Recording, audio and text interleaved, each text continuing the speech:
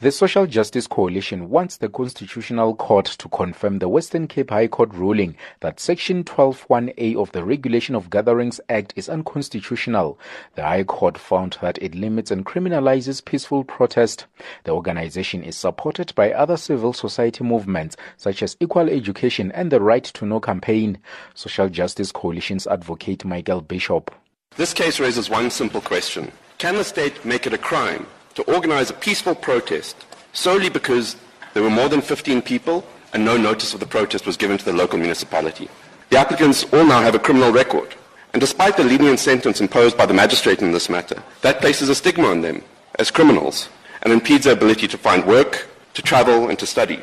Section 12(1)(a) is unconstitutional because it made the applicants and others like them criminals solely for exercising their constitutional right to protest peacefully and unarmed. In his response, the Minister of Police, represented by Advocate Khayelitsha Pillay, says the section serves to deter anyone from engaging in unlawful demonstrations and to prevent potential violence.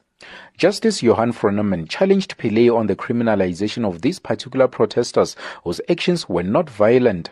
Justice Froneman, the difficulty is, of course, one never knows up front at the inception of the process whether or not a gathering is going to become violent or not.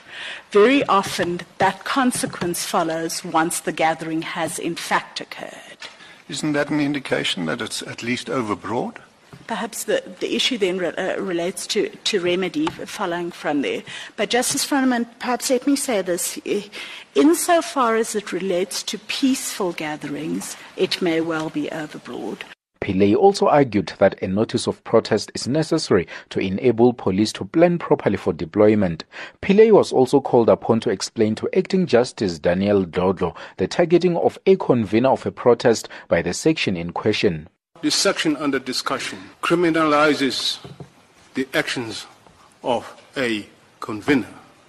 It, in a way, is killing the possibility of a gathering altogether. This is fundamentally unfair. You are hitting the snake on the head. Firstly, in response to the question that it shuts down legitimate protest, I submit that the ambit of 12(1)(a) is far narrower. What it does is it criminalizes the conduct of a convener for an unnotified gathering. Judgment has been reserved.